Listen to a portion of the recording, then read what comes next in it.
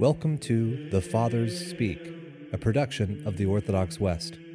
Each day, Father John Fenton reads a selection fitted to the Western liturgical calendar from one of the Fathers of the Church.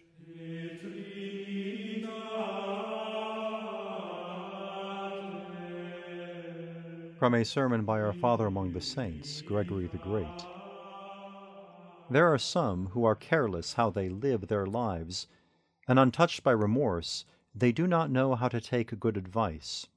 For their heart is set upon passing things, and things eternal are not understood.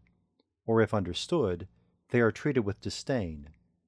And while they take no account of the heavenly goods which they have lost, they think, poor wretches, that they are happy in the possession of earthly goods. For in no way do they raise their eyes to the light of truth, for which they were created. In no way do they direct a longing gaze to the contemplation of the eternal fatherland. But giving themselves up to those things to which they are inclined, they prefer the exile which is their lot to the fatherland, and rejoice in the darkness which they suffer as though it were the brightest light. The minds of the elect, on the contrary, recognizing the nothingness of all that passes away, seek after the things for which they were created.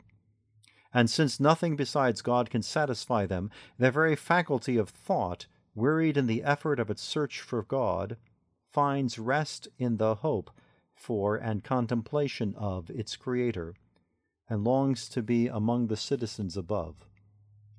Each one of them, while yet on earth and in the body, in mind nevertheless soars above the world. Each one bewails the weary exile he endures, and with incessant goads of love urges himself on to the fatherland above. When therefore he sees with grief that what he has lost is eternal, he makes a good resolution to despise temporal things which pass away.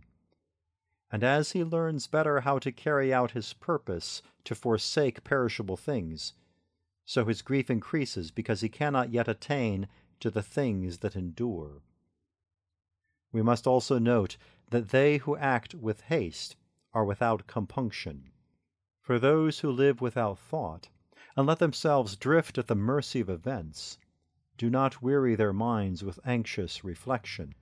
But he who prudently settles on a plan of life carefully takes account of himself, being circumspect in every action, first gently feeling it, as it were, with the foot of thought, lest it unexpectedly turn against him.